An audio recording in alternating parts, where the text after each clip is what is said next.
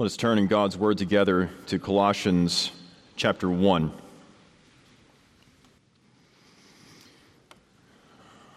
We'll look at verses 15 and 16 this evening. We'll read verses 15 through 20 to get the whole of this hymn of praise to Christ. Let us bow our heads together in prayer.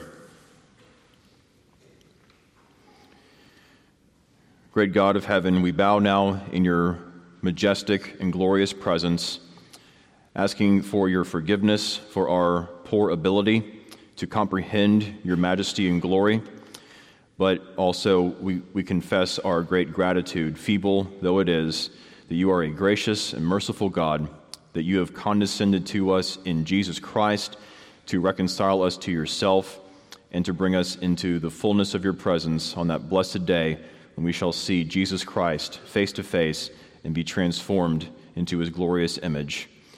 Help me now to lisp forth the praise of this eternal Son of God. Help us now, and by the power of your Spirit, open our eyes that we may see this blessed Savior whom our souls love. And if there are any here who do not know him, may the glory, the proclamation of his glory, bring conversion. And we ask these things in the name of the exalted Son of God, Jesus Christ our Savior. Amen. Please stand for the reading of God's holy, inspired, and infallible word, Colossians 1, beginning at verse 15. He is the image of the invisible God, the firstborn of all creation. For by him all things were created, in heaven and on earth, visible and invisible, whether thrones or dominions or rulers or authorities, all things were created through him and for him. And he is before all things, and in him all things hold together. And he is the head of the body, the church. He is the beginning, the firstborn from the dead, that in everything he might be preeminent. For in him all the fullness of God was pleased to dwell, and through him to reconcile to himself all things, whether on earth or in heaven, making peace by the blood of his cross. The word of the Lord. You may be seated.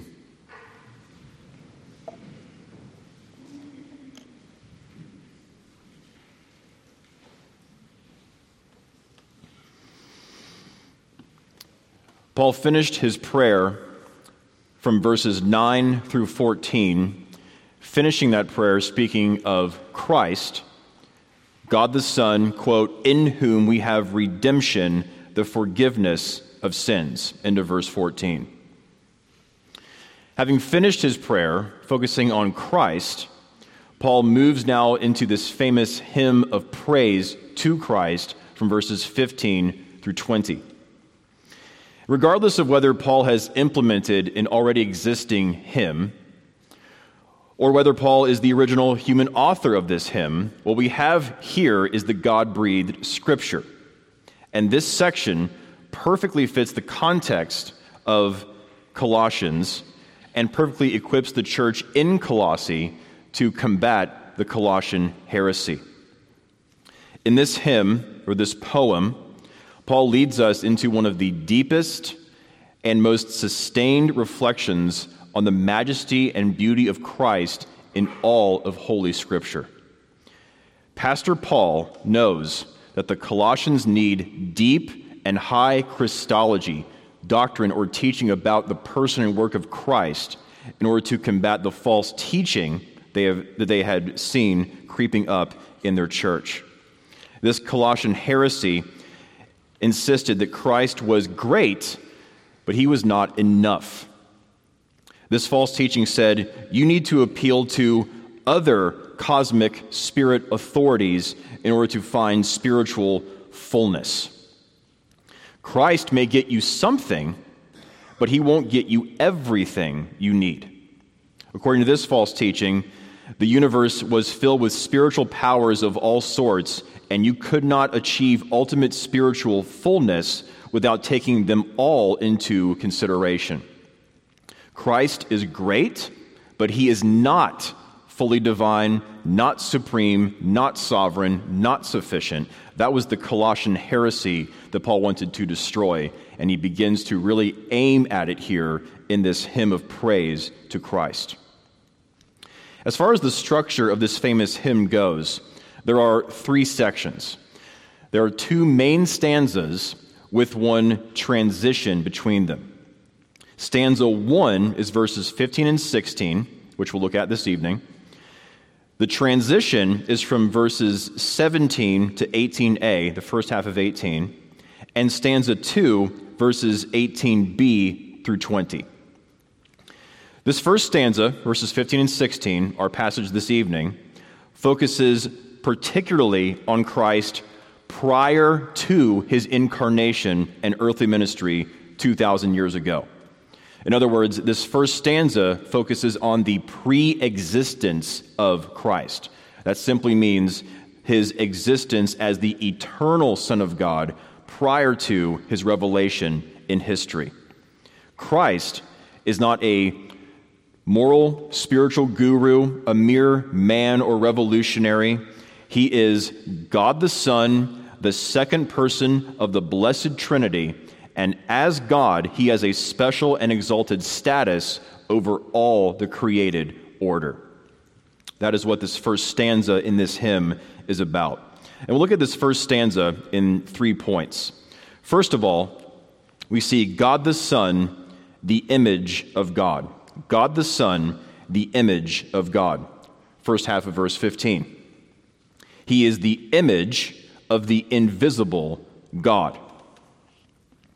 God the Son is the image of God. This is the Son's eternal relation to God the Father prior to creation and apart from creation. In the one true and living God, there is unity and diversity, oneness and threeness. This unity and diversity in the Godhead are equally basic, equally important, equally true. Herman Bavinck says, the unity of the divine being opens up itself in a threefold existence. It is a unity that derives the Trinity from within its own self. So when Paul takes us back before the foundation of the world here, prior to creation, apart from creation, he is showing us here in the first half of verse 15 who God the Son is in relation to God the Father. Eternally and essentially, the Son images the Father. This is a reference to relations within the Trinity, intra-Trinitarian relation, how God the Son relates to God the Father. Now, at this point, many would object. Many would say, Paul is talking here about the incarnation of the Son, how the Son took human flesh to himself. Some want to argue that what Paul is talking about here is that Christ in his physical manifestation, his assuming human flesh to himself, Christ is the image of the invisible God as man. That is how Christ shows us who God is. Now, that is 100% true. It's just not what Paul is talking about at this point. You see, Paul is saying in the first half of verse 15 something about who Christ is, not what Christ became. You see that there? He from all eternity is the image of the Father. The Son with the Father and the Holy Spirit are one God, the same in substance, equal in power and glory. Shorter Catechism answers 6. Especially in light of the rest of verse 15 and also in verse 16, which bring into view the Son's relation to creation, we have to appreciate that we are talking about who God the Son is before his incarnation, who the triune God is in himself. God the Son is the exalted creator prior to his incarnation, and God the Son is the eternal image of God prior to and apart from his incarnation.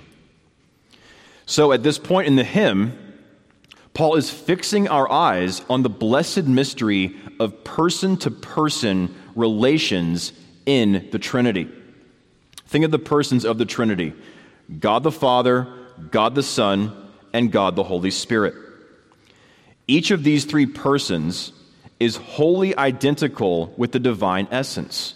Each of these three persons is fully God. And as the three persons relate to one another, the Father is unbegotten, the Son is eternally begotten of the Father, and the Holy Spirit eternally proceeds from the Father and the Son. Listen to how Calvin summarizes. He says, in each hypostasis, in each person of the Trinity, the whole divine nature is understood with this qualification, that to each belongs his own peculiar quality. The Father is God, the Son is God, the Spirit is God, and they are distinct from one another by discriminating personal properties.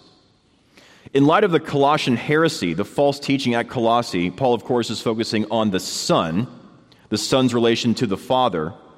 Paul is emphasizing the full deity, the co-eternality, and the co-equality of the Son with the Father here. Herman Ritterboss says, by the designation image of God, the Son is on the one hand distinguished from God, and on the other identified with God as the bearer of the divine glory. This is the same kind of witness we see at other key points in the New Testament. Think of the opening of John's Gospel, John 1 through 4. In the beginning was the Word, and the Word was with God, and the Word was God. He was in the beginning with God. All things were made through him, and without him was not anything made that was made. In him was life, and the life was the light of men. John emphasizes there that the eternal Son was not only with God in the beginning, the eternal Son was God. With respect to the one simple, undivided divine essence, the Son is identical with that divine essence. And with respect to the Father, the Son was with the Father, as John says, eternally begotten of the Father. And I think Paul is picking up on something else John writes here when John in John chapter 1 verse 4 says, in him, in the Word, was life, and the life was the light of men. Whether it's John saying the Word is the light of men, or Paul's we'll see later on saying that by and through and for Christ all things were created, when the apostles see creation, whether outside of man or within man, they see not a generic deity, but God the Son in natural revelation. The New Testament witness goes on to emphasize the full deity of God the Son, that famous hymn in Philippians chapter 2, verses 5 and 6, where Paul says, Christ was in the form of God and had full equality with God. Perhaps most similar to our passage this evening, Hebrews chapter 1, verses 2 and 3. In these last days, God has spoken to us by his Son, whom he appointed the heir of all things, through whom also he created the world. He is the radiance of the glory of God and the exact imprint of his nature, and he upholds the universe by the word of his power.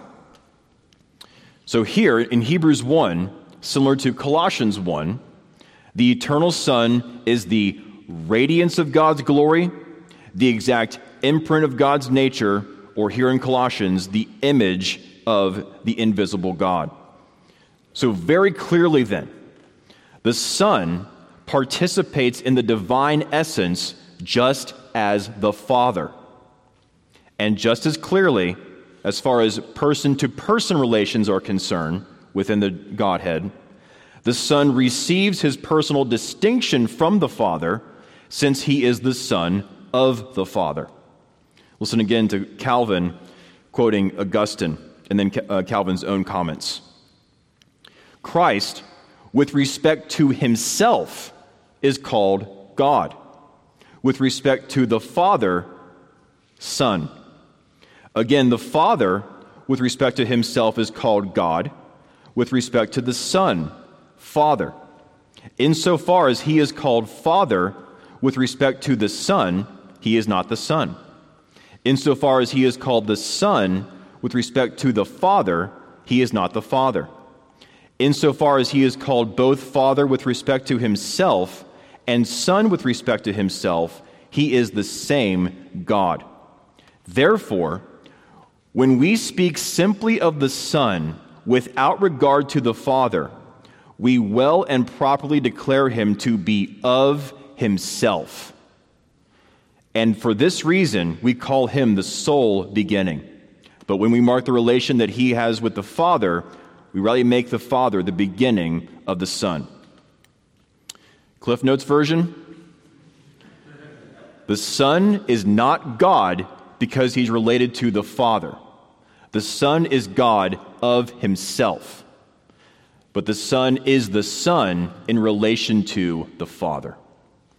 So the Father, the Son, and the Holy Spirit are identical with the divine essence of themselves, but they have distinguishing personal properties in relation to one another. Paul is beginning to show us here and develop this Trinitarian doctrine that has been going on for millennia after the apostles. Paul is showing us something about the Son here, something the Colossian heresy fails to appreciate, something the church needs to appreciate. God the Son is God of himself, and God the Son is distinct, yet inseparable from God the Father. Charles Hodge emphasizes the unity of these three divine persons in this way.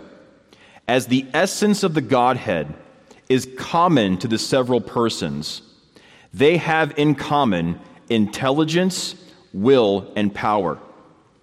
They have a common intelligence, will, and power. There are not in God three intelligences, three wills, three powers. The three are one God and therefore have one mind and will. A common knowledge implies a common consciousness. This is the Pauline version, the Son as the image of the invisible God, of John saying that the Son is the only begotten of the Father. That references the unique and intimate and divine relationship of the Son to the Father. That is what Paul is getting at here. William Hendrickson summarizes, God the Son must be eternally God's image. With respect to his deity, he cannot belong to the category of time and space. He cannot be a mere creature, but must be in a class by himself, raised high above every creature. Let me ask you, are you confused at this point? So am I. These are the highest mysteries that sinful creatures could ever contemplate. But this kills the Colossian heresy that Jesus Christ is somehow insufficient and must be added to. He is the self-sufficient God who is very God of very God. Paul begins his hymn in this way. That leads us, secondly, to God the Son, Lord of creation. God the Son, Lord of creation. That's the second half of verse 15. He is the image of the invisible God, the firstborn of all creation. Moving on in the hymn now, we've gone from the eternal Son's relation to God, now to the eternal Son's relation to outside God, to creation. As the eternal Son relates to God, he is image. As the eternal Son relates to creation, he is firstborn. Those two halves of verse 15, image of the invisible God and firstborn of all creation, explain one another and show us the Son's pre-existence prior to his manifestation in the fullness of time in the flesh. This title, firstborn, has gotten a lot of misunderstanding. Firstborn of all creation does not mean that God the Son was created. That God the Son was created is the heresy of Arianism and Jehovah's Witnesses today. I remember when I was in high school, one of our Bible teachers asked us, look at Colossians 1:15. Who is the firstborn of all creation? And I, thinking that I knew the answer, said, Jesus. And my teacher said, oh, so he was the first creation? And I went, Adam? So my teacher encouraged me to dive in and study, and I went home and found commentaries and read about what the firstborn really means. This heresy of Arianism that says that Christ is created, misunderstanding what firstborn means, Arianism says that Christ is the greatest of God's creatures, but he is still merely a creature. He is not co-eternal or consubstantial with the Father. And this is soul-damning heresy to say that God the Son had a beginning. That is not what firstborn means. Firstborn does not mean the first one to be born, like a firstborn child. Firstborn communicates uniqueness, special status, and dignity in rank. Firstborn communicates exaltation over creation, not being part of creation. There is distinction here. Firstborn has a comparative force. It is not first in a series, first one to be created, along with other creatures. It means preeminence over creation, exaltation over creation. So Paul is introducing to us here a distinction, a qualitative distinction between creator and creature. When it comes to that creator-creature line, God the Son is on the creator side, and literally all of created reality is on the creature side. God the Son does not participate in the becoming of creation, of change and chance and decay. He is on the creator side. He is, he does not become. God the Son is the uncreated creator. He lies outside the circle of creatures. This is, again, a qualitative comparison. The entire created order lies below God the Son, and God the Son is infinitely exalted above the entire created order.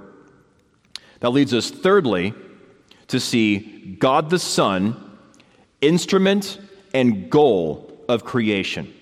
God the Son, instrument and goal of creation. And this is verse 16.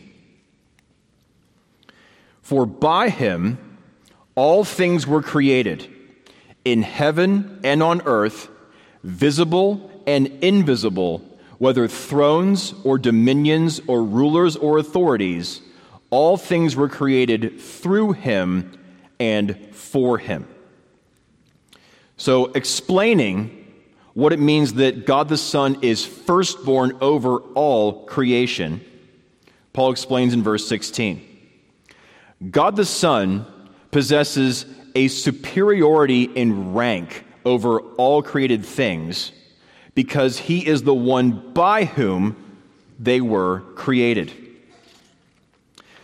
Put it this way, God the Son cannot be a creature because he is the one by whom all creation came into existence. Do you see that?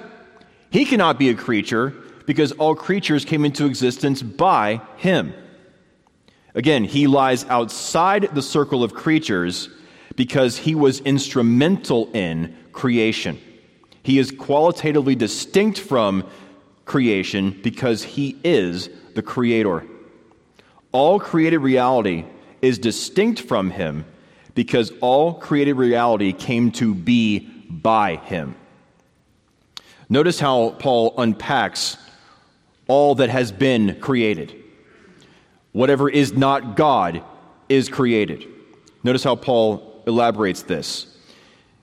In heaven and on earth, visible and invisible. There's a poetic structure there. Heaven, earth, visible, invisible. In heaven corresponds to invisible, just as on earth corresponds to visible. So the creation of all things on earth is the creation of visible things, which includes the earth and the visible heavens, the sky and the stars. Therefore, the heaven, corresponding to what is invisible, is the creation of what we call heaven, the invisible heavens, the distinct realm where God dwells with glorified souls awaiting the resurrection. This is a distinct realm. This is a distinct reality. Someone in college I knew once said, if you get in a spaceship and fly up in space, you'll eventually get to heaven. No, you cannot. This is a distinct reality that cannot be entered into by human ingenuity. It is a distinct realm where God dwells with his image-bearing creatures. Listen to Lane Tipton's definition of heaven. It is the presently veiled realm where the glory of the triune God dwells in its fullness forever to be worshipped by his creatures. Heaven is the realm God created so that he can dwell with his creatures, whether angelic or image-bearing. So in the beginning, there was not God in heaven.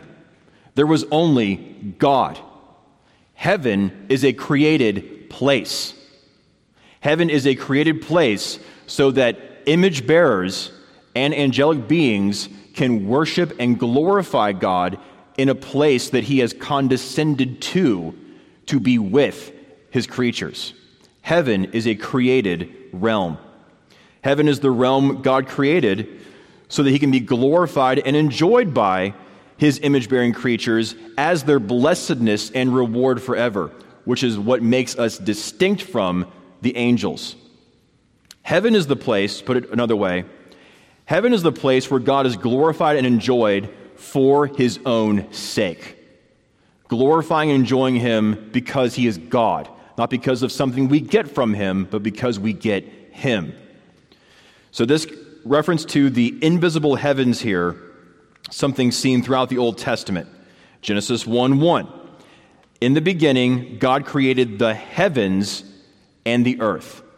These two realms, the unseen, invisible, heavenly realm, the place where Adam could have attained by his obedience, both himself and his posterity, to enter into the highest heavens to be with God, as well as God created the earth, the visible realm as well.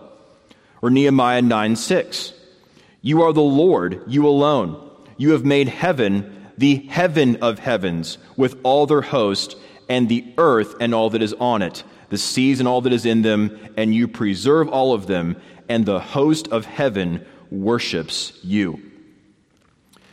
Perhaps most famously, Isaiah chapter 6, that vision of Isaiah when he looks up and sees not the visible heavens, the night sky, but the time-space continuum is opened briefly, and Isaiah is able to see into the otherwise veiled, invisible realm where God is worshipped and glorified incessantly. Isaiah chapter 6. In the year that King Uzziah died, I saw the Lord sitting upon a throne, high and lifted up, and the train of his robe filled the temple. Above him stood the seraphim. Each had 6 wings. With 2 he covered his face, and with 2 he covered his feet, and with 2 he flew. And one called to another and said, Holy, holy, holy is the Lord of hosts. The whole earth is full of his glory. And the foundations of the thresholds shook at the voice of him who called, and the house was filled with smoke.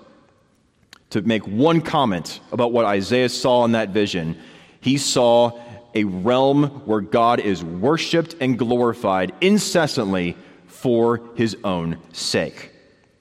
Later on in Isaiah chapter 66, verse 1, speaking of this invisible heavens, thus says the Lord, heaven is my throne and the earth is my footstool. So this invisible realm of heaven, where the triune God is glorified and dwells in the presence of his creatures to be glorified by them, whether the angels or his image bearers. This is a place that was created by the Son. Later on we see in verse 16, through the Son and for the Son. So along with the Father and the Holy Spirit, heaven is a place that is located on, where the attention is located on the Son.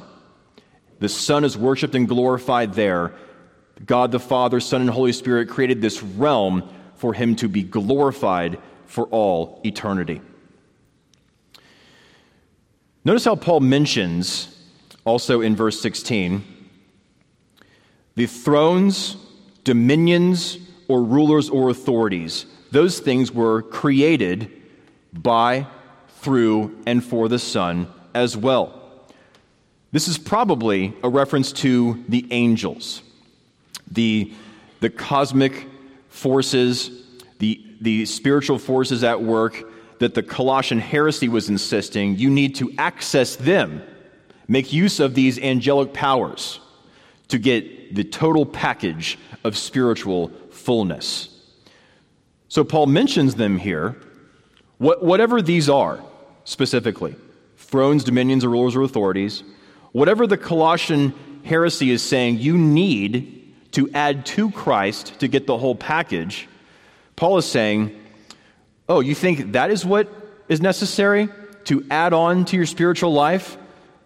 Those are things the Son of God created. Those are things the Son of God is preeminent over. Why do you think you need them when you have him? He is the one who created them. They were created by, through, and for him. They are nothing compared to him. Don't look to them for spiritual fullness. They're creatures just like you. Look to the Creator, to God the Son, the Lord of all creation. All you need is in him. All things, Paul summarizes in verse 16, were created through him and for him. Through him, God the Son is the instrument of creation, and for him, God the Son is the goal of creation. He is the instrument of creation, the agent of it, and the goal of it. All things have to do with him.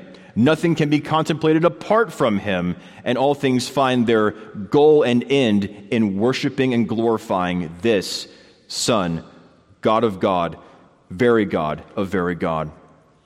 So when Paul sees creation, just as when John sees creation in the prologue to his gospel, when these apostles see creation, once again, they do not see the possibility of a God. They do not see that God probably made all things. They do not see that a generic deity made all things. They see specifically God the Son. It is God the Son who has his marks all over the created order. He is displayed in all the things he has made, and we see this more clearly with the light of his inerrant word shining the light of his revealed glory in the creation.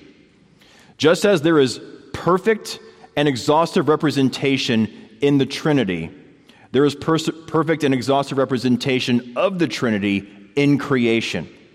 Father, Son, and Holy Spirit represent and indwell one another. Father, Son, and Holy Spirit represent and are identical with the one divine essence. And for that reason, you and I are constantly confronted by this God, because all of created reality represents and reveals him. Whether you suppress the truth by your unrighteousness and do not see it, or whether you do see it by new eyes of grace and faith.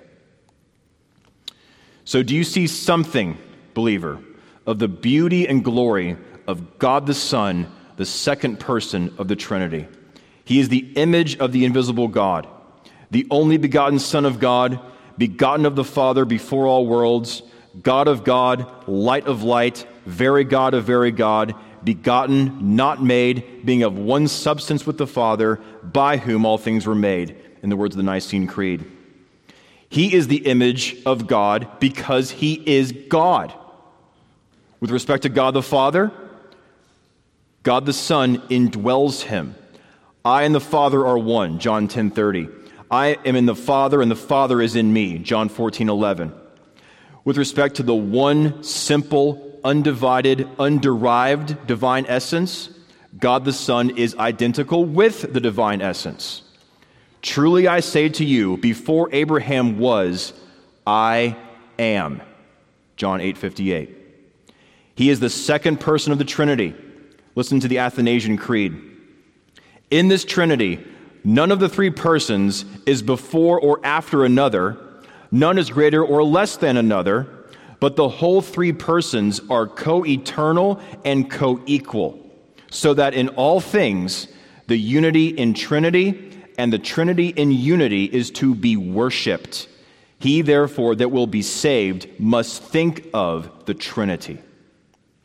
God the Son is, with God the Father and God the Holy Spirit, all deserving of worship and glory. He is the firstborn of all created reality. All things were made by, through, and for him. That is what the Colossian church needed to hear in order to combat the Colossian heresy. The Colossian heresy said, you need something in addition to Christ to get you to the goal. But Paul shows us Christ is the goal of all creation. The Colossian heresy said, Christ is great, but he's less than divine. He's part of creation. But Paul shows us Christ is divine. Christ is prior to creation. Christ is the uncreated creator. He is preeminent over all creation. And he is the one that you have to do with. Have you bowed before this sovereign Lord over all creation? And we'll see subsequently in the rest of this hymn to Christ, how Christ as the essential image of God created Adam as the created image of God. Christ is the archetype, the original. Adam is the ectype, the copy. But Christ as the essential image of God desired in humility to humble himself to redeem sinners from the work of Adam, who plunged us into sin and misery. He who has the created image of God wanted to be more than he was, wanted to be divine, whereas Jesus, who was divine, wanted to become man. The essential deity of God the Son leads to, I know no other way to express it, leads to his humility, whereas the created image of God, Adam, he was led to pride through the temptation of the evil one. And we'll see later in this hymn how Jesus Christ humbled himself to redeem and to save all that Adam plunged into sin and misery. I close with the words of John Owen. Look to the things of this world: wives, children, possessions, estates, power, friends, honor, how amiable they are, how desirable unto the thoughts of the most of men. But he who has obtained a view of the glory of Christ will in the midst of them all say, whom have I in heaven but thee? And there is none on earth that I desire besides thee. Psalm 73:25. For who in the heaven can be compared unto the Lord? And among the sons of the mighty can be likened unto the Lord. Psalm 89:6. He himself, out of his infinite love and ineffable condescension upon the sight and view of his church, and his own graces in her, wherewith she is adorned, does say, Thou hast ravished my heart, my sister, my spouse. Thou hast ravished my heart with one of thine eyes, with one chain of thy neck. Song of Solomon 4:9. How much more ought a believing soul, upon a view of the glory of Christ, in whom it pleased the Father that all fullness should dwell, to say, Thou hast ravished my heart, taken it away from me. O thou whom my soul loveth, one glance of thy glorious beauty upon me hath quite overcome me, hath left no heart in me unto things here below. If it be not thus with us frequently, if we value not this object of our minds and affections, if we are not diligent in looking up unto him to behold his glory, it is because we are carnal and not in any good measure partakers of the promise that our eyes shall see the King in his beauty. And may God open our eyes to see the beauty of God the Son, the second person of the Trinity, who is our Savior and our Lord now and forever.